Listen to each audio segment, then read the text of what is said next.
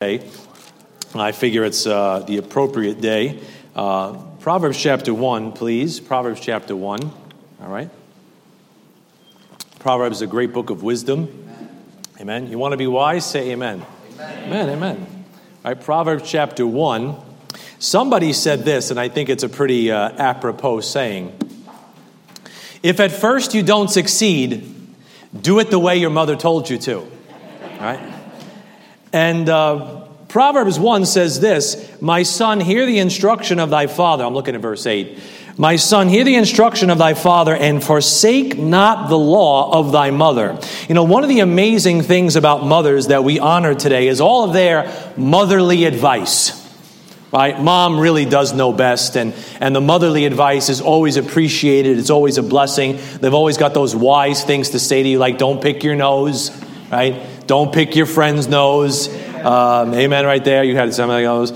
Don't talk to that boy. Don't hang around that kind of girl. Don't worry about it, honey. I'll pray for you. I mean, moms are just always full of those great pieces of advice, especially when you got a spiritual mom. They could really be a blessing to you. So on this Mother's Day, what I would like to do is I'd like to give you some motherly advice from probably the most famous mother in all of the Bible, Mary, the mother of Jesus. And you'd think that she occupies like the whole Bible, but she actually only speaks 4 times in the Holy Scriptures. But those 4 little moments that she shows up, offers us some good advice from the Word of God. So I'd like to just imagine right now, if the Mary of the Bible could speak to us today, she'd give us some motherly advice. And I just want to hear some of this motherly advice. So maybe one of the most famous mothers in all the Bible, Mary, the mother of Jesus. And we're talking about motherly advice, looking at some of these moments. So let's have a word of prayer. Father, we just thank you for this day, for this time, for this moment. Lord, we pray for everyone here under the sound of the gospel. Lord, I pray if someone is not saved, that they would be saved today, that the Holy Scriptures would persuade them and convict them of sin and righteousness and judgment. And Lord, that the Word of God would just have free course in our hearts today to heed the advice from our spiritual mother, this book, the Holy Bible. In Jesus' name we pray. Amen. Amen. Let's go to Luke chapter 1. Let's look at the first time Mary shows up in the Bible in any kind of speaking capacity. Luke chapter 1, you'll find these 4 times. 3 of them are in Luke and 1 of them is in John, which meets that pattern of a 4-fold mention. Luke chapter 1, if you jump over to verse 26, here is our first instant here. And here's the first piece of motherly advice I can get from Mary's situation. You know what it is? Don't lean on your own understanding. Amen. Mary teaches us that. Don't lean on your own understanding. Look at Luke 1:26. This is that announcement that Jesus Christ would be born. Luke 1 verse 26, the Bible says, and in the 6th month, the angel Gabriel was sent from God unto a city of Galilee named Nazareth to a virgin espoused to a man whose name was Joseph of the house of David, and the virgin's name was Mary. And the angel came in unto her and said, Hail, thou that art highly favored, the Lord is with thee. Blessed art thou among women. That's important. And when she saw him, she was troubled at his saying, and cast in her mind what manner of salutation this should be. And the angel said unto her, Fear not, Mary, for thou hast found favor with God. And behold, thou shalt conceive in thy womb, and bring forth a son, and shalt call his name Jesus. He shall be great, and shall be called the Son of the Highest. And the Lord God shall give unto him the throne of his father David. And he shall reign over the house of Jacob forever, and of his kingdom there shall be no end. Then said Mary unto the angel, How shall this be, seeing I know not a man? And the angel answered and said unto her, The Holy Ghost shall come upon thee, and the power of the highest shall overshadow thee. Therefore also that holy thing which shall be born of thee shall be called the Son of God. And behold, thy cousin Elizabeth, she hath conceived a son in her old age, and this is the 6th month with her, who is called barren. For with God nothing shall be impossible. And Mary said, Behold, the handmaid of the Lord, be it unto me according to thy word. And the angel departed from her. I got to tell you, if you just put yourself in Mary's shoes, Gabriel's announcement and Gabriel's appearance must have really confused Mary. It must have really knocked her socks off. I mean, you look at verses 29 and 30, the Bible says she was troubled. The Bible says that the angel had to actually say, "Fear not." That means she was troubled. That means she was afraid. She didn't know what Gabriel meant and what he was doing there. Because sometimes when an angel showed up, it meant judgment sometimes. So she's like, what is this all about? What is happening? She was a little bit nervous. She was shaking like a leaf. She wasn't like 40 years old and had lived a little bit. She might have just been like 16, 17, 18 years old. And an angel shows up while she's maybe wiping down the kitchen counter. And all of a sudden this angel shows up and she's like, what's going on? And you look at verse 34, Mary asks a very honest question I think all of us would have asked. Then said Mary unto the angel, how shall this be, seeing I know not a man? I mean, Mary was a virgin. And Mary had sat through biology class in high school, and she's sitting there going, how is this going to happen, Gabe? How are you going to pull this off? I've never been with a man. I'm not going to be with a man until my wedding night because Mary was a good girl. How shall this be, Gabriel? So Mary is scared. She doesn't know what's going on. And Mary cannot. She looked at all the diagrams in her biology textbook, and she's trying to say, how shall this be? How is this going to happen? You say, what does that have to do with me? Well, let's just bring it down to where we live. Have you ever come across one of God's sayings and been troubled? You ever heard the preacher preach or read the verse in the Bible or saw that devotional book you're going through and just been like, what does this mean, God? Is this good for me? I guess I'm the only one. I'll put the amen there for you. Amen, Pat. I've been there where you just kind of struggled with that verse or struggled with that passage or struggled with that truth or struggled with that illustration the preacher gave. And you're just like, Lord, what does this mean? Is this good for me? Is this bad for me? Am I on the right side of you? Am I on the wrong side of you? Why are you saying this to me, God? Why are you preaching this on Sunday morning, God? What's this all about? Has anybody ever been there? I've been there. I've been on the recipient side of that. Hey, before I preach a message to you, please rest assured, I've preached it to myself a number of times. All right? So how about this question too? Have you ever seen God's plan and been confused? I mean, Mary's looking at what's going on. She's doing the best she can. And all of a sudden they're like, by the way, you're going to have a baby and it's going to be the Messiah. And she's like, what in the world? How is this possibly going to happen? Have you ever been there where you've seen what God is doing in your life when you were doing the best you could and you're just like, what is going on, God?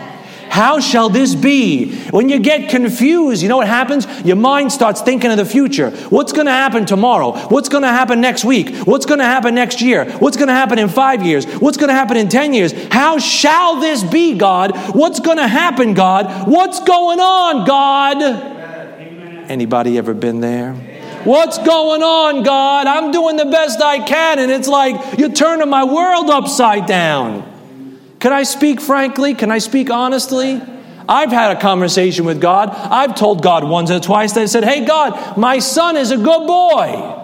My son back there is a good boy. He's going to church. He's doing the best he can. I'm watching him grow and read his Bible. And he got leukemia? Lord, how shall this be? What is going on here? Like, what is the future going to hold? What's tomorrow going to hold? What's happening here, God?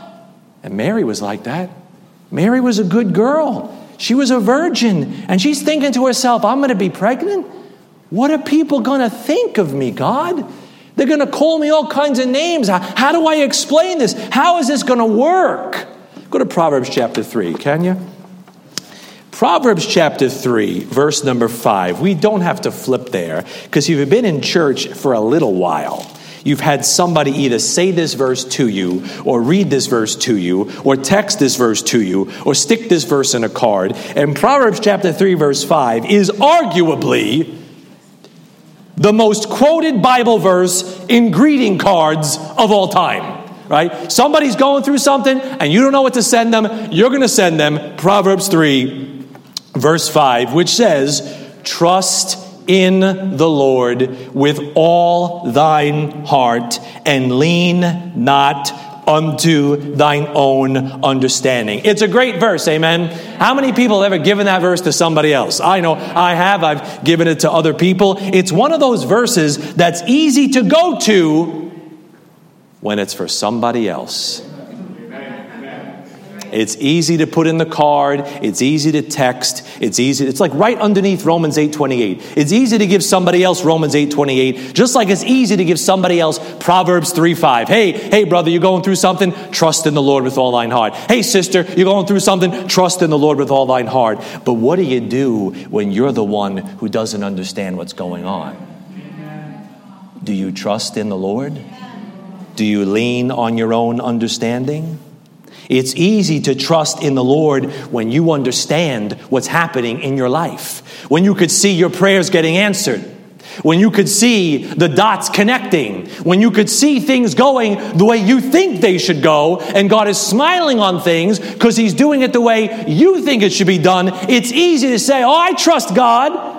Amen. I praise the Lord. Amen. But it's when something comes across your life that you don't understand, that you can't explain, that you didn't plan for, that's where you got to double down and lean not on your own understanding. Because guess what? God's going to put things in your life that you don't understand. Why? To teach you not to lean on your own understanding, to lean on Him. When life throws a curveball, you know what happens? You know what people tend to do? We forget God and we try to figure it out ourselves. As long as it's going good, amen, praise God, we are like in the church house, we're saying amen, bless you brother, bless you sister, but as soon as something ruffles your feathers, as soon as some friction comes across your life, as soon as something happens that you don't like and you don't plan for, it's like taking a bite out of those weird pieces of candy that got the pink stuff in them, in a box of candies. You're like, what is that pink stuff? And you're just like, bleh, you want to spit it back out, and sometimes you think you're reaching for something that's sweet. Why am I talking about food? But you're reaching for something that's sweet and something, and you bite into it and you're like, oh Lord, I don't like the taste of that. I just like to spit that back out. But the Bible says in those moments, taste and see that the Lord is good. In those moments, that's where you got to lean on the Lord. When you don't see how tomorrow's going to work out, and you don't know how the plan is going to come to fruition, and you don't know how the job's going to work out, and you don't know how the chemo's going to work, and you don't know what the future holds, that's where you got to buckle down and trust in the Lord with all thine heart and lean not unto thine own understanding. Go back to Luke chapter 1. That's some advice. I think Mary learned that lesson, because Mary's sitting there with her probably wash rag in her hand, and she's probably sitting there with her apron around her waist, and the angel gives her this message, and she has no conceivable way to figure out, how am I going to get pregnant without being with a man and give birth to the Son of God? She's like, she's turning the diagrams upside down. How is this going to happen, right? How is this going to work? Right there is we got to trust in the Lord with all thine heart. Explain to me how you put a man dead in a tomb, seal it, and he resurrects from the dead 3 days and 3 nights. Explain that to me, would you? Explain to me how you walk into the Bible one day and get seen some verses about a God who died on the cross for your sins, and it changes your life and you're never the same after that. Explain that to me, shall you?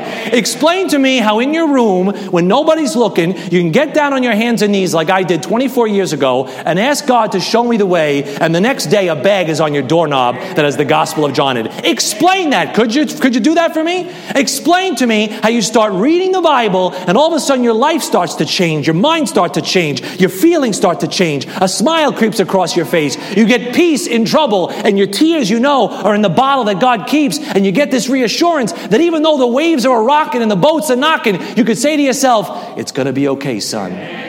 Explain that to me. That's God. Because if you can explain it, God didn't do it. And I'm looking at a bunch of miracles here today. You know what? You're here today because God did something amazing. And in that moment, in that kitchen with Angel Gabriel, Luke chapter 1. Go back to Luke chapter 1. Did I send you there already? Amen. Luke chapter 1. I think Mary learned the lesson right there. Luke 1:35, the Bible says, the angel explains it to her. The Holy Ghost shall come upon thee, verse 35, and the power of the highest shall overshadow thee. Therefore also that holy thing which shall be born of thee shall be called the Son of God. And behold, thy cousin Elizabeth, she hath also conceived in her son in her old age. And this is the 6th month with her who is called barren. For with God nothing shall be impossible. So the angel says, well, God's going to do it. And just in case you need some evidence, look what he did with Elizabeth's life. And if you're sitting here today wondering, could God do something amazing with me? Just look around the room. There's people that could testify and say, man, I thought I was done, but God did something with me. I thought I was sunk and finished, but God did something with me. You've got some Elizabeths in your life that God could point to and say, remember how impossible you thought it was that Elizabeth was going to have a baby? Well, I did something with her, and I could do something with you. Hey, if you're breathing, there's hope. If you're alive, there's hope. If you've got eyes to see and ears to hear today, and you can understand the Bible coming out of my mouth, guess what? There's hope for you today. God could do something amazing with you today. And in verse 38, Mary must have looked around, looked at the angel, thought about her cousin Elizabeth, and it says in verse 38, and Mary said, behold, the handmaid of the Lord, be it unto me according to thy word. And the angel departed from her. You know, if Mary could give you some advice, if Mary could speak today, she'd say, lean in here. She'd say, don't lean on your understanding. Trust in the Lord. Lean on it. It'll be okay if you stick with God and stick with God's book. You see verse 38, Mary did not get all the answers. Mary did not understand what was going on. But in that moment, you know what she did understand? She understood her God. She said, you know what, God? I don't understand what you're doing, but I understand who's doing it, and I'm going to trust you. I'm going to choose to trust you where I cannot trace you. When you cannot trace his hand, somebody said you must trust his heart. And sometimes there's things that are going to happen in your life, and you're going to be like, I don't understand why that's happening. I don't understand what's going on. I remember when Christian got diagnosed shortly after, he walked into my room and he said, did I do something wrong? What is God trying to show me? I said, you know, son, I don't know. Maybe we'll never know. But I do know God is love, and God cares, and God is great, and God is merciful. My dear sister Patty's got some scans coming up in a week or so. You know what? She's a faithful sister. She's a blessing to me. You know what? I don't know what the results of those scans will be. We're praying for one way. I think they're going to go that way. But you know, we know God is going to take care of her. And Patty knows God's going to take care of her. Patty's a faithful sister with her husband, Alan. They're a blessing to us right now. Praise the Lord for them. You know what? Pray, but always remember that you got to ultimately let it go into the hands of God. Let it go into the hands of God. See verse 48? You see the end of verse 48? See the end of the verse? Look what Mary realized. She said, from henceforth, all generations shall call me blessed. She didn't get blessed because she woke up one day wearing like blue and white. You know, that's not how she got blessed. She woke up one day in that moment and she realized, I'm going to trust God. And because I'm going to trust God, because I'm going to put my confidence in him, because I'm going to lean on the Lord, that's going to be a blessing to me. People are going to remember this. I don't know, maybe there was somebody else maybe there was some other people that Gabriel knocked on their door. Maybe there's some other young ladies that were in the lineage of David that could have been the mother of the Messiah, and they were just like, no way, not for me, Gabe. Hit the bricks, Gabriel. I am not going there, no way. But Mary answered the call, and Mary believed, and Mary said, because I'm trusting God, you know what? I'm going to be blessed. And I'm going to be an example. And guess what, folks? If you can just keep leaning on the Lord when you don't understand, you'll be a blessing not only for yourself, but for other people that are watching your life. They'll be able to say, wow, God blessed you because you hung in there. God blessed you because you stuck with the book. God blessed you because you didn't walk out of church. God blessed you because you stayed with the stuff. You know what? I could look to you as an example when I'm going through something. How many people have heard of Elisabeth Elliot? Elisabeth Elliot was a missionary's wife in Ecuador in the 50s. And her husband, Jim Elliot, at the ripe old age of, I think, 26 or 27 years old, was murdered on the mission field by Auca Indians in Ecuador. They were trying to reach these Indians, and they came down, they mowed down Jim Elliot and Nate Saint and the guys in the group. You know what Elisabeth Elliot wrote years later? She said, if you believe in a God who controls the big things, you have to believe in a God who controls the little things. It is we, of course, to whom things look little or big. See, they're all the same to God.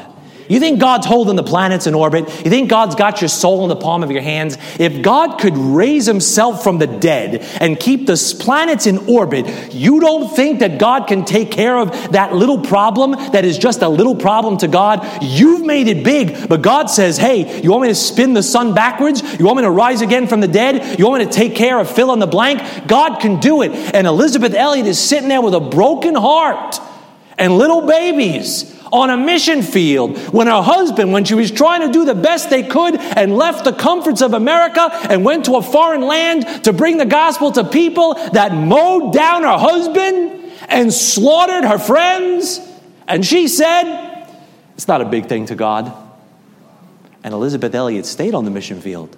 And people got saved. What would we have done? We would have been gone. We would have gotten an AK-47 and called in the SWAT team, and we would have leveled Ecuador, right? We would have made Ecuador a parking lot. We would have called in the artillery, and we would have come back there and called the Christian Law Association and rallied the World Congress and said, this injustice that is done to me. She said, it's not a big deal to God. God could take care of it. You know what that is? That's leaning on Jesus. That's leaning on. You want to get saved here today? I can't explain it to you. I just know you have sinned against God. You owe a debt to God. One day you're going to stand in front of God and give an account of all your sins, and you'll be guilty or innocent that day. And if you're guilty in that day, God's going to look at you and say, hey, buddy, what are you leaning on to get yourself into heaven? You know what I'm going to say? I'm leaning on Jesus. And as long as he's there, I'm okay. When he dies, then I'm in trouble. But I'm just going to I'm leaning on Jesus. Are you leaning on Jesus? Amen. That's the first lesson. Don't lean on your own understanding. And when hits the fan, that's when you need that advice. Not when it's going great. We're going to have a wonderful dinner this afternoon and see family and friends. That's not when you need it. You need it when it stinks. You need it when it breaks your heart. You need it when you're crying in the bathroom, looking at yourself in the mirror and going, what's wrong with me? What are you doing, God? That's when you got to say, Lord, help me. Be it unto me according to thy word. That's lesson number one. Go to Luke chapter 1, look at verse 39. Let me give you lesson number 2. Lesson number 2 is this. The second piece of motherly advice I get from Mary's example in her life is, don't lift yourself up too high. Don't lean on your understanding, and don't lift yourself up too high. Now in Luke 1:39-45, right after this announcement, Mary visits her cousin Elizabeth with the blessed news. See verse 39? And Mary arose in those days and went into the hill country with haste into a city of Judah and entered into the house of Zacharias and saluted Elizabeth. And it came to pass that when Elizabeth heard the salutation of Mary, the babe, not the fetus, not the blast of cells, the babe leaped in her womb. We got people now going crazy because they want to slaughter people. Man, you would think somebody stole their car, like they stole their ability possibly to terminate life. You know what they look like? The monsters that they are, right? And the babe, and I make no apology for saying that, and the babe leaped in her womb, and Elizabeth was filled with the Holy Ghost, and she spake out with a loud voice and said, Blessed art thou among women, and blessed is the fruit of thy womb. Whence is this to me, that the mother of my Lord should come to me? For lo, as soon as the voice of thy salutation sounded in mine ears, the babe leaped in my womb for joy. And blessed is she that believed, for there shall be a performance of those things which are told her from the Lord. So Mary runs to see her cousin Elizabeth. Elizabeth's overjoyed. Little John the Baptist starts punching at the belly, gets all excited because he's excited, like, wow, wow, wow.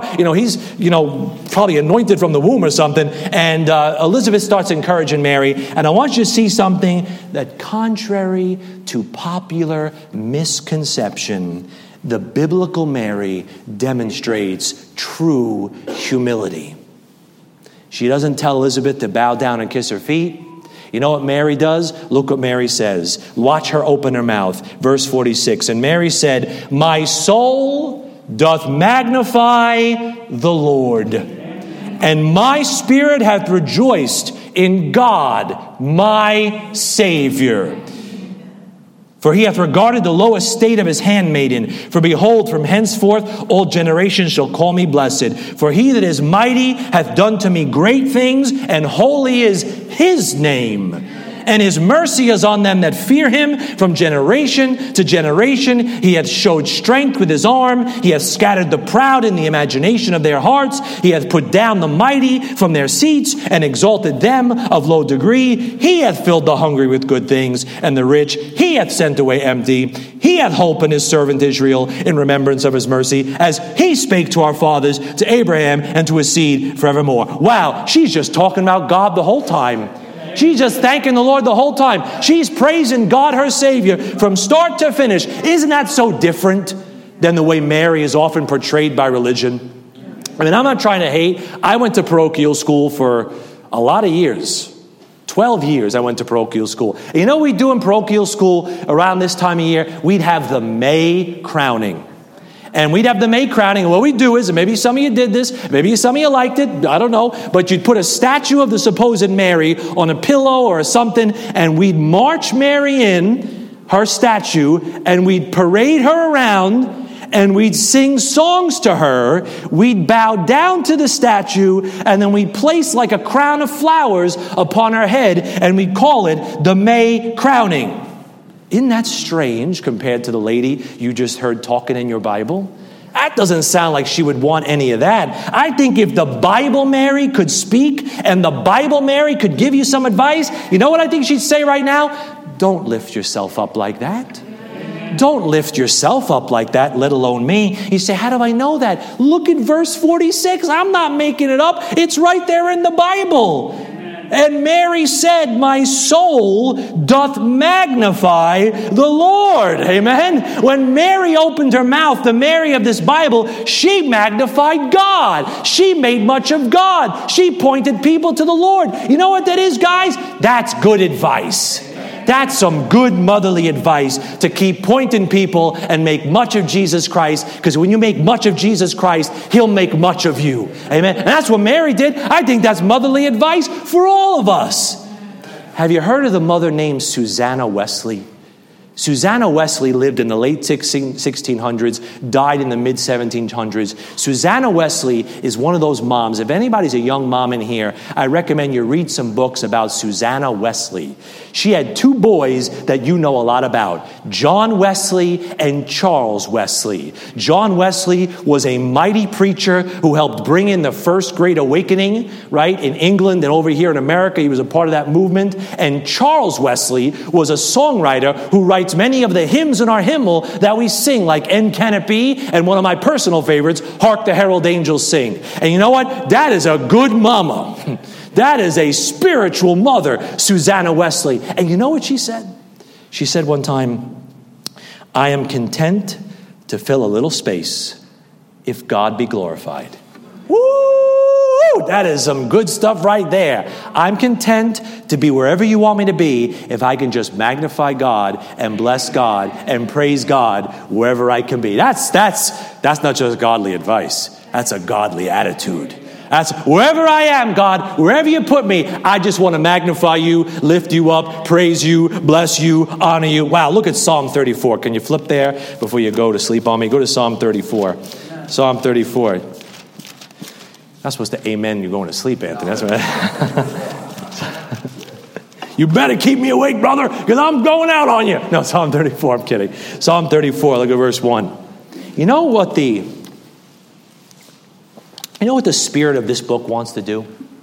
The Holy Spirit's aspiration is to magnify Jesus Christ. That's what it wants to do. It's right here in the Bible. Psalm 34 is the Holy Spirit speaking through David. It sounds almost like Mary could have said this in Luke chapter 1. The Bible says, I will bless the Lord at all times. Can we get an amen for just God right now? I know you're glad about prayers getting answered and all the stuff God does for you, but you just give an amen because God is good. Amen? Amen? That's a good amen right there. Just because God, you're God, and I love you today. Amen, amen. We said amen for the moms. That's great. Amen for the prayer request. That's great. Amen for the great time of the youth rally. That's great. But how about just a bless God because you're God? Amen? Amen. Praise you, Lord. You're a great and mighty God, and we give you the honor and the praise and the glory and the honor. And this church is your church, and these are your people, and this is your book, and we just love you today. That would be a good thing to do sometimes. Just sit back in your room and just lift up your eyes and stop getting down in the dumps and praise God and give Him a sacrifice of praise. That's what the Spirit of this book wants to do. I will bless the Lord at all times, even when you don't know how life's going to go for you after an angel just visited you. His praise shall continually be in my mouth. My soul shall make her boast in the Lord. The humble shall hear thereof and be glad. Oh, magnify the Lord with me, and let us exalt his name together. Amen. That's what the Holy Spirit is trying to do, trying to get you to be a little bit thankful, a little bit praising. It doesn't mean you have to be happy, but praise God even when you're sad. Praise God when you don't understand. Praise God when the way looks dark. That's why it's called a sacrifice of praise, because you're giving it even when it hurts, because you know that it doesn't make sense, but you know the God that's behind the clouds is still the sun shining in your life. So give him the glory, great things he's done and will continue to do. I think I should preach on that all week to my rotten, filthy, selfish flesh. All times. That's what the Holy Spirit wants to do. The Holy Spirit never talks about himself, never magnifies himself. The Bible says the Holy Spirit would point people to Jesus Christ and glorify Christ. That's God's goal. Is that your goal today? Is that our goal today? I hope that's my goal. You know, that's not the spirit of this world. Daniel chapter 11, you don't have to flip there, is talking about the Antichrist. And when I say the Antichrist, already some of you are just like, yes, tell us something. Finally, something good. You know. Tell me something about the chip or the mark, or what's he going to look like? How many hairs are going to be in his armpits? And, what's he going to, does he use Old Spice? What is he going to look like? I know that's what happens. You say Antichrist and everybody leans in like, I'm going to get a nugget today. Pat gave a nugget today. The Antichrist likes American cheese on his burgers. Mark it down. I read it in a prophecy manual. No, I don't know. But it says this about the Antichrist, and you can laugh, smile, it's okay. Yeah, let's learn about the Antichrist. Yeah, okay. But the spirit of the Antichrist, the Bible says, in Daniel 11:37 says, he, the Antichrist, shall magnify himself above all. He's going to sit in the throne of God, glorifying himself as God. He's going to sit as the head honcho, the chief, whatever, Pumbaa, and he wants to be the one that everybody worships. And that's the spirit in the world today. I don't know who the Antichrist is, but the spirit of the Antichrist is alive and well and roaming around all over Aberdeen, Freehold, Parlin, all the places you live. Guess what? That spirit of Antichrist, if I left your town out, please don't be offended, but that thing is all over the place, and he's out there. Social media, that spirit of Antichrist is all about magnifying self. Because the Antichrist is all about magnifying himself. And man, I'm not hating on you if you got a Facebook or a Snap or a Gram or whatever you got, but social media fuels that fire. You know what social media is about? Look at me. Look at what I'm doing. Look at my new selfie, right? Right? I mean, what the heck, right? Not only are you taking pictures of yourself, you're taking pictures of yourself and you're putting them on social media. I mean, it's like, what? What's going on? That's all the flesh, brethren. That's all flesh. Look at me. Look at what I'm doing. 12:01. I'm not going to do a TikTok dance again. I did that a few weeks ago. But look at me. I'm going to the bathroom. Look at me. I'm eating a ham sandwich. Look at me. I climbed a mountain that was 4 inches high. Look at me, everything. Like all this stuff. That's the spirit of the world. You know what the world is all about? Elon Musk. What did he do? Look what he bought. You know what the world's about? Johnny Depp. How big is a mega pint? Right? That's what everybody's talking about. Right? I know. I teach high school. I know. And you're laughing because you know. Because you've watched that stuff. And you're like, I would never have married her. Use the bathroom. All right? But anyway, the world is all about other people. Look at Elon Musk. Look at this guy. Look at your favorite athlete. Look at him. Look at her. Look what he did. Look what she did. You know what the spirit of this book is about? You know what the spirit of this book says? Look at Jesus Christ. Look at what he did. Look what he can do. Amen? The fact that you're not excited about Jesus Christ means you've been swimming in the sewer for too long. Listen, I love basketball. You guys know I like basketball a lot. I talk about it a lot, even though my son's wearing a UNC hat. I'm not talking about basketball. But listen, if a guy bouncing a ball makes you shout, what about the God who raised the dead? See, look at him, he going boom, boom, and he can cross it up, and he got the guy broke his ankle, he fell down, and oh, people get up like, oh, and they get all excited and crazy like this. And God says, watch this, I'm going to raise somebody from the dead. And we're like, oh, yeah, I knew that. You did? You knew God raised Jesus from the dead? And that's not exciting? But I saw you watching that slap shot at the hockey game. I saw you watch that guy do that 360 windmill, and you jumped out of your seat like somebody put an explosion under your butt, and you were like, whoa! And then I just told you about the Savior that died for your sins and give you a home in heaven, and you're yawning? That's the wrong spirit. You see, the Spirit of God wants to lift up Jesus Christ and lower ourselves down a little bit. Go to Luke chapter 1. That's some motherly advice. Luke chapter 1. Luke chapter 1. Let's go back there. Luke chapter 1. Luke chapter 1. Look at verse number 47. You know what Mary never forgot? Some stuff that we forget. Mary never forgot she was a sinner who needed a Savior. And I'll say that again. Mary was a sinner who needed a Savior. The Bible says in verse 47, Mary's own word, she says, Luke 1:47, and my spirit, that's her heart, that's her insides, hath rejoiced in God my Savior. Not sneaky, not tricky. She knew she was a sinner that needed a Savior. Do you? Look at chapter 2, verse 22. Now, Jesus is born in the book of Luke, and then Mary has to go do something. Luke 2:22. And the Bible says this, when she goes to present Jesus in the temple, and they're circumcising Jesus, and it says in Luke 2:22, and when the days of, what does your Bible say next? Her purification. What's the word before purification? Her purification, according to the law of Moses, were accomplished. You know what the Bible says? The Bible says Mary was unclean according to the law.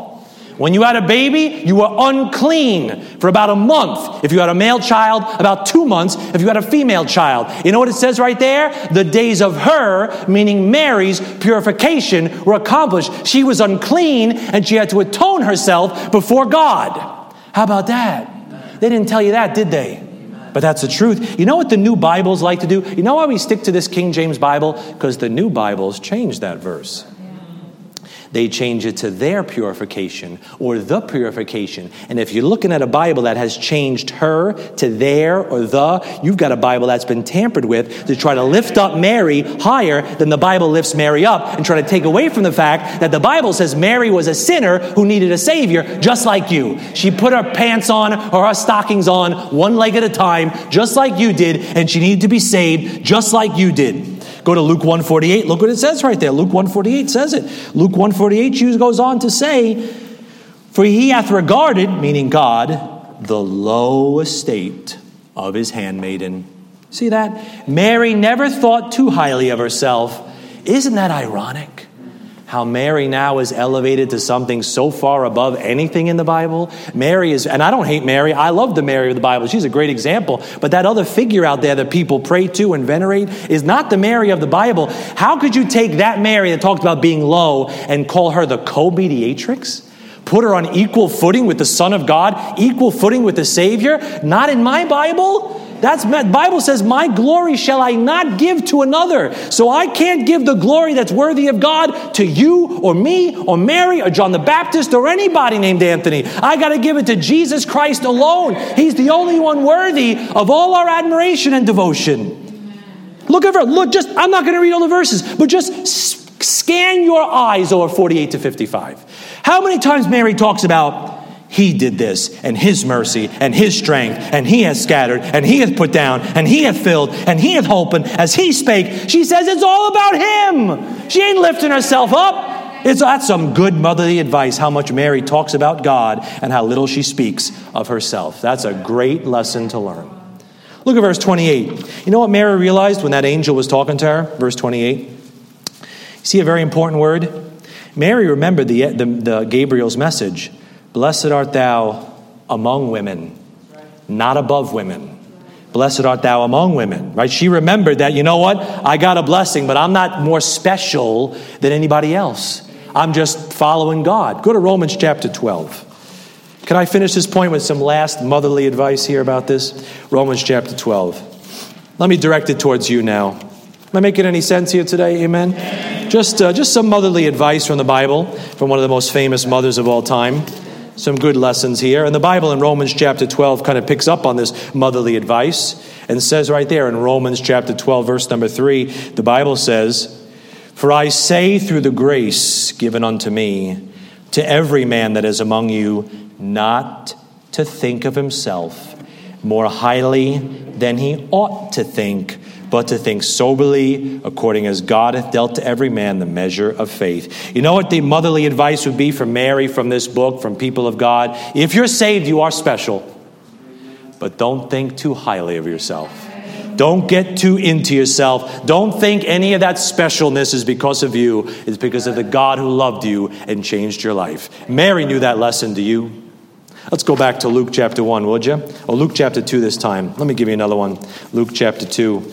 I just got a couple more pieces of advice here. Just some motherly advice for you on this blessed Mother's Day. I hope you have a great day for you with your moms and your family and stuff like that. In general, all this stuff is good. I'm going to go see my mom. I hope you're going to see your mom if she's still here. It could be a blessing to her. Luke chapter 2. You know what's another piece of advice that Mary learned that I think she would pass on to us? She'd say, whatever you do, don't lose sight of the Savior. Now in Luke chapter 2, Mary and Joseph go to this big feast and they lose sight of the Savior. Luke 2:41. Let's pick it up there. Now his parents went to Jerusalem every year at the feast of the Passover. And when he was 12 years old, they went up to Jerusalem after the custom of the feast. And when they had fulfilled the days as they returned, the child Jesus tarried behind in Jerusalem, and Joseph and his mother knew not of it. But they, supposing him to have been in the company, went a day's journey, and they sought him among their kinsfolk and acquaintance. And when they found him not, they turned back again to Jerusalem, seeking him. And it came to pass that after 3 days they found him in the temple, sitting in the midst of the doctors, both hearing them and asking them questions. And all that heard him were astonished at his understanding and answers. And when they saw him, they were amazed. And his mother said unto him, Son, why hast thou thus dealt with us? Behold, thy father and I have sought thee sorrowing. And he said unto him, How is it that ye sought me? Wished ye not that I must be about my father's business?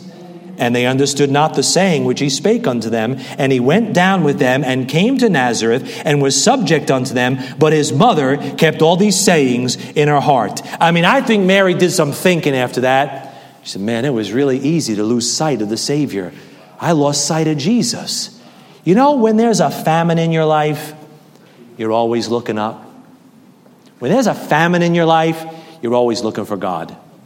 When the hospital thing is scary, when somebody dies, when the job bottoms out, all of a sudden it's like, pray for me, pray for this, we got to go see the doctor. And that's okay. God uses those things to draw people. And when people are in the valley, oh boy, everybody's looking up for God. Everybody needs God. But when there's a feast and a big company of people, like Mary and Joseph were celebrating here, the deliverance of Israel and all the hoopla that went with that at that Passover feast. When there's a feast, you know what happens? You tend to lose sight of the Savior.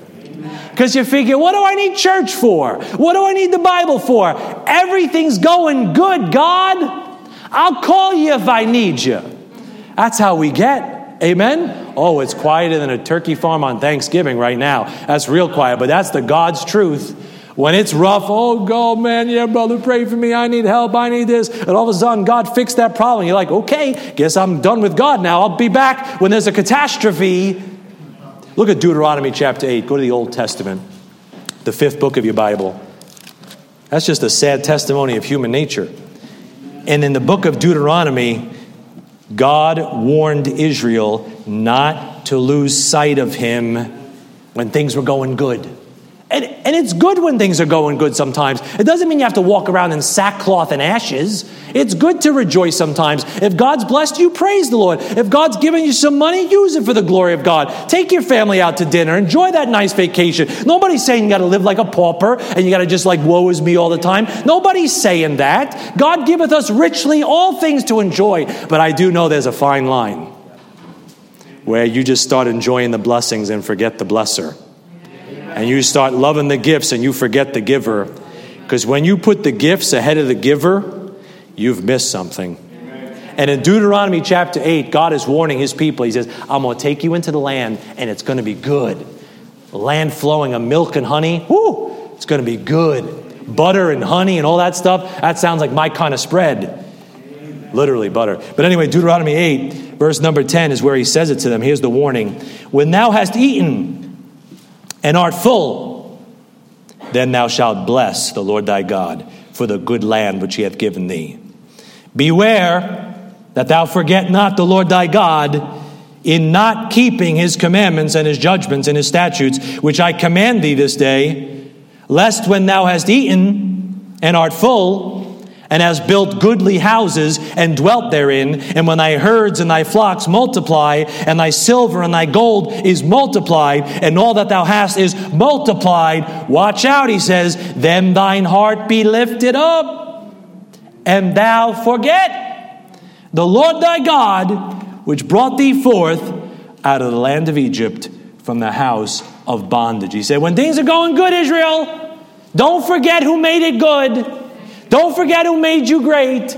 Don't forget who put that money in your pocket. Don't forget who gave you that strength. Don't forget who cleaned up your life. Don't forget who gave you that family. Don't forget who gave you that house. Don't forget, because you have a tendency to forget. When there's enough money in the bank, and the cars are all running, and the kids are all healthy, and we're just so busy, doing all life. You know what? It's easy to just put God in this little box, and God, if I don't have time to fit you in my busy life, that's so full now, guess what? I forget you. We do it all the time. Amen, brother. Amen. That's what happens. I do it too. Right? It happens to all of us.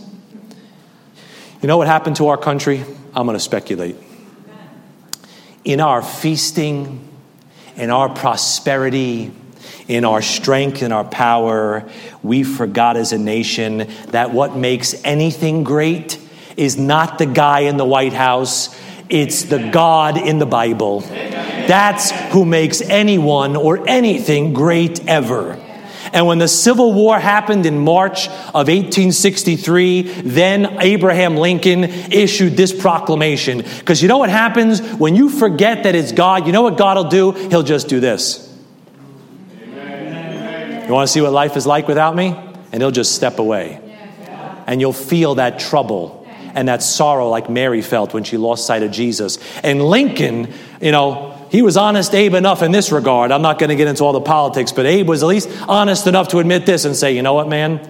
We need to get ourselves back to God because we're tearing ourselves apart. And listen to this proclamation that came out of the same White House where people live today. It's hard to believe that the same people who occupied the same office could say this just under 200 years ago, right? He said, we have been the recipients of the choicest bounties of heaven. We have been preserved these many years in peace and prosperity. Again, the country is not even 100 years old yet. We have grown in numbers, wealth, and power, as no other nation has ever grown. But we have forgotten God. We have forgotten the gracious hand which preserved us in peace and multiplied and enriched and strengthened us. And we have vainly imagined in the deceitfulness of our hearts that all these blessings were produced by some superior wisdom and virtue of our own. Intoxicated with unbroken success, we have become too self-sufficient to feel the necessity of redeeming and preserving grace. Too proud to pray to the God that made us. Amen, Brother Lincoln. That's some good preaching right there, Abe. Can you go back to Luke chapter 2? Would God we would all remember that. Would God we would all make that proclamation. And when it's going good, we would remember God so that he doesn't have to bring some bad to remind us who made it good. Luke 2:48. You know what happened when Mary lost sight of the Savior? You know what happened right there in Luke 2:48? When Mary lost sight of the Savior, she experienced, look what she says, sorrow. We've sought thee sorrowing. You know what? If you lose sight of the Savior, you will too. Amen. You'll experience sorrow. Amen. I don't want it to happen. I don't wish it upon you, but you will. Now I'm preaching to the choir. I should be preaching to the people that aren't here. Because when you walk away from God and close this book and think, you're okay, I'm okay, dun-dun-dun-dun-dun, hey, you're just waiting for something bad to happen. You're just waiting for God to rock the boat so you remember who's steering the ship. You ever been a kid and lost sight of your parents as a kid in the crowd or in the store? It's like a horrifying sensation, like losing your parents, and even like the parent, right? Losing your kids in a crowd or a store somewhere. It's like the most horrible thing at all. It's like, it's scary. It's like you've lost everything. And Mary lost sight of Jesus Christ, and I'm imagining as she's hightailing it back and probably smacking that camel's butt to get back faster to where Jesus was, that she was scared and felt like she lost everything. But you see verse 49, Jesus Christ wasn't lost. Jesus Christ says, why are you looking for me? Where'd you think I was going to be? But in the temple doing my Father's business. See, Jesus Christ wasn't lost because Jesus Christ never lost sight of God. And because he never lost sight of God, he never lost sight of his Father's business. He never stepped away from his Father's business. But you know what happens? We lose sight of God and we lose God's purpose for our lives. In all their busyness, Mary lost sight of the Father's business. And she lost sight of the Savior in the process. And you don't have to say amen, but we are busy bees. We're busy bees. And can I tell you this? In all our busyness, it's easy to lose sight of the Savior and forget our Father's business. You know, in Mark chapter 6, verse 48, you don't have to flip there. Jesus is up in this mountain, and his disciples are rowing, right? They're rowing their boat gently across the raging, sea over there. And they're rowing the boat. They like my gesture for rowing the boat. I wasn't on the row team. I think I'm doing it backwards. I think I'm going backwards. I don't think I'm doing it right. But you know what? It says, and Jesus saw them toiling and rowing, for the wind was contrary unto them. And about the fourth watch of the night, he cometh unto them, walking upon the sea, and would have passed by them. So that rowing, right, is a picture of the church age. And Jesus Christ is up there in the mountain, like he's up in heaven, praying and interceding for us. And one day Jesus Christ is going to come back, walking upon the sea. That's not the water, that's the waters above, that he's going to come walking down when he comes to get us. And you know what happens in those disciples? They're so busy, that they almost miss Jesus. He almost passed them by. He didn't, but it almost happened. It's like he could have, and then they finally saw him. And I want to ask you, Christians, are you that busy rowing that you might miss Jesus Christ's return? Now, I know you won't, but is it almost like it?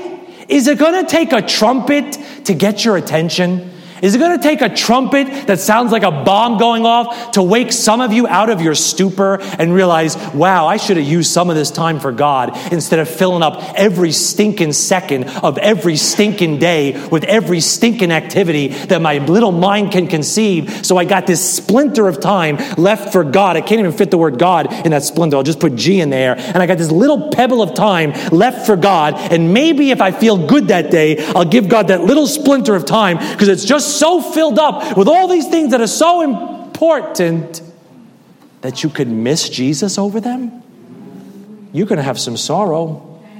You see verse 51, Mary kept these sayings in her heart. I think if Mary could talk right now, she'd say, guys, don't get so busy you lose sight of the Savior. Be about your Father's business, and you'll always see where Jesus is. See, some of you don't see Jesus in your life because you're not doing anything Jesus is up to. But hey, come to a fair. Spend an hour. You'll see Jesus show up. Amen. Come to a prayer meeting on Tuesday night if you can. You'll see Jesus show up. Amen. Come to church. You'll see the book opened in the Bible and show up. Get to Bible study. Get in discipleship. You'll see Jesus show up. You got to be what Jesus is to keep him in your sights. Amen. You know how you do it? Proverbs 3:6. In all thy ways acknowledge him. In everything you do, look to him. In everything you do, recognize him. In everything you do, thank him. And if you're always acknowledging Jesus Christ, you'll never lose sight of the Savior. Amen. Not just before you stuff your face, all the time. Amen. And finally, go to John chapter 2. We got one more short one. I'll hurry through this one. Thank you for your blessed attention. Some motherly advice for you. If it stings a little bit, you know it's coming from an Italian mom because they got a way to stick it in and turn the knife. Anyway, all right, or just slap you across the face. But John chapter 2, Some motherly advice for you, right? Number 1, don't lean on your own understanding. Number 2, don't lift yourself up too high. Number 3, don't lose sight of the Savior. And number 4, don't listen to anyone but the Lord. Amen. I didn't say it. Mary said it. Get mad at her. John 2, verse 1. And the third day there was a marriage in Cana of Galilee, and the mother of Jesus was there. And both Jesus was called and his disciples to the marriage. And when they wanted wine, the mother of Jesus saith unto him, they have no wine. And Jesus saith unto her, woman, you know Mary wasn't Italian, because if the son said to his mom, woman, she was Italian 45. But that's just Jesus showing you that he wasn't subject to Mary. He wasn't venerating Mary. So he never even called her mother in the whole Bible. He always called her woman, just so you and I would get the hint. Woman, what have I to do with thee? Mine hour is not yet come. His mother saith unto the servants, whatsoever he saith unto you, do it. Right? That's the last time Mary speaks in the Bible. And the last time Mary speaks in the Bible, she's giving some servants advice for a wedding. It's like she's kind of saying to them, if you want this wedding to go well, do whatever Jesus says. And that, my friends, my Bible students, is the only command that Mary ever gave anyone in the Bible. She said, don't look at me. Listen to him. Don't look to me. Don't pray to me. I don't know what to do with the firkins. Look to him. Talk to him. Whatever he says, do it. Listen, if you're saved, let me say amen if you're saved. Amen. If you're saved, you're headed for a wedding.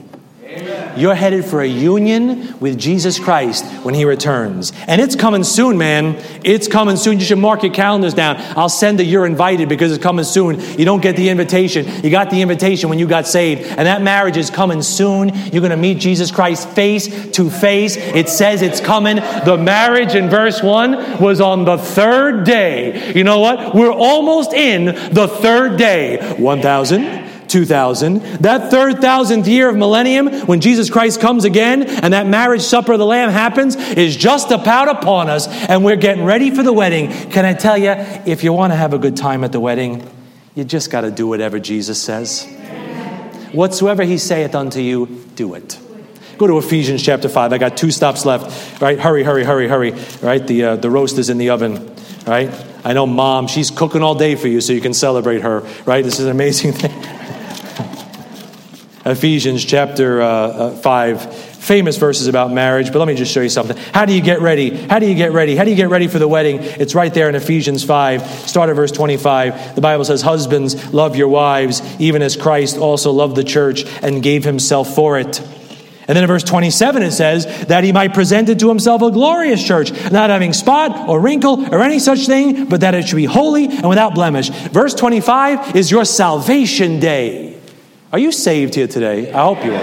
If you don't know how to be saved, just listen, hang with me for 5 more minutes, I'll explain it. But that's salvation in verse 25. You know what verse 27 is? Verse 27 is your presentation day. That's when you get shown and brought to Jesus Christ himself in all of your vestments and all of your righteousness that you've wrought down here. But you know what's in the middle? The Word of God. 26 says that he might sanctify and cleanse it with the washing of water by the word. Jesus gets you ready after salvation and before presentation. He gets you ready with his word. Not anybody else's ideas. He gets you ready with his word. Now I know everybody's got their own 2 cents. It's like they're rich. Everybody wants to give you their 2 cents about your marriage, about your family, about your job, about how you should treat those people that have wronged you. Everybody's got their own 2 cents, whether it's your friends or your family or your Facebook groups, and they all know what's best, and they all got the corner of the market, and they've all got this secret wisdom that you got to get from them. Can I tell you something very honestly? When your best friend crosses this book, your best friend is wrong. Okay? When your mom, it's Mother's Day, happy Mother's Day. When your mom crosses the book, your mother is wrong. And I say that on Mother's Day for effect. When I violate the principles of this book on anything, I am 100% absolutely wrong. You can say amen loud to that. I won't be offended. It's okay. You can gang up on me. It's your chance. I'm giving you open season. Take a shot at me. You always do during the week. Take a shot now and Sunday. Do it. I'm ready for it. Right? Amen. Some of you are enjoying that too much, but it's okay. I'll preach to you next week. Right? How about this one? Now it's my turn. When you disregard God's book, you are WRONG wrong. No matter what you told yourself to the contrary, you're wrong. Every time you cross that book, you're just dead wrong. I don't care what you've imagined in your mind and conceived in your infinite wisdom of that 3-pound sponge between your skull. You think you've got some kind of magical wisdom because your brain sees things that nobody else ever saw. Hey, have you ever been wrong? You ever missed an appointment? Ever thought something wrong? Guess what? Could you be wrong about this? Oh, no, this time I'm not wrong. Really? Really? Come on now. When you disregard that book, you're wrong. I don't care what your rationale is. I don't care what you've told yourself. I don't care what your friends have told you. I don't care what, the people that you call your friends have told you. If you cross the Bible, you are always, unequivocally, 100%, twice on Sunday, wrong. Happy Mother's Day. 2 Peter chapter 1. We'll do this and then we'll close here. 2 Peter 1. 2 Peter 1, then Proverbs 31. Let's go to 2 Peter 1. Look at this. 2 Peter 1, verse 2. That's some motherly advice. 2 Peter 1, verse 2. The Bible says, grace and peace be multiplied unto you through the knowledge of God and of Jesus our Lord, according as his divine power hath given unto us all things that pertain unto life and godliness, through the knowledge of him that hath called us to glory and virtue, whereby are given unto us exceeding great and precious promises, that by these ye might partakers of the divine nature, having escaped the corruption that is in the world through lust. Verse 3, God says he gave you all the answers. Verse 4 says, I put all the answers in a book, so you'd have all the answers. And brethren, if the Lord gave you his precious promises, why would you listen to anything else? Amen. I'm not dumb. I may look dumb, but I'm not stupid. All right? Why would you listen to anybody else but the Lord?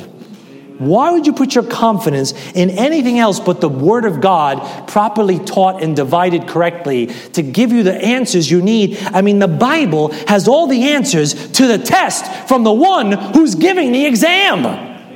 Why wouldn't you search it out about marriage, family, decisions, life choices? Why don't you find out what God has to say? He's got all the answers to the test, and he's the one giving the exam. He knows the questions before you ask them. You see how dumb it sounds when I put it like that? And how dumb I sound when I go outside the Bible for advice? It's dumb. There's no other word for it. It's stupid, right? That's what it is. It's not a nice word to say. Don't teach your kids. But it's just dumb. Why would you do that?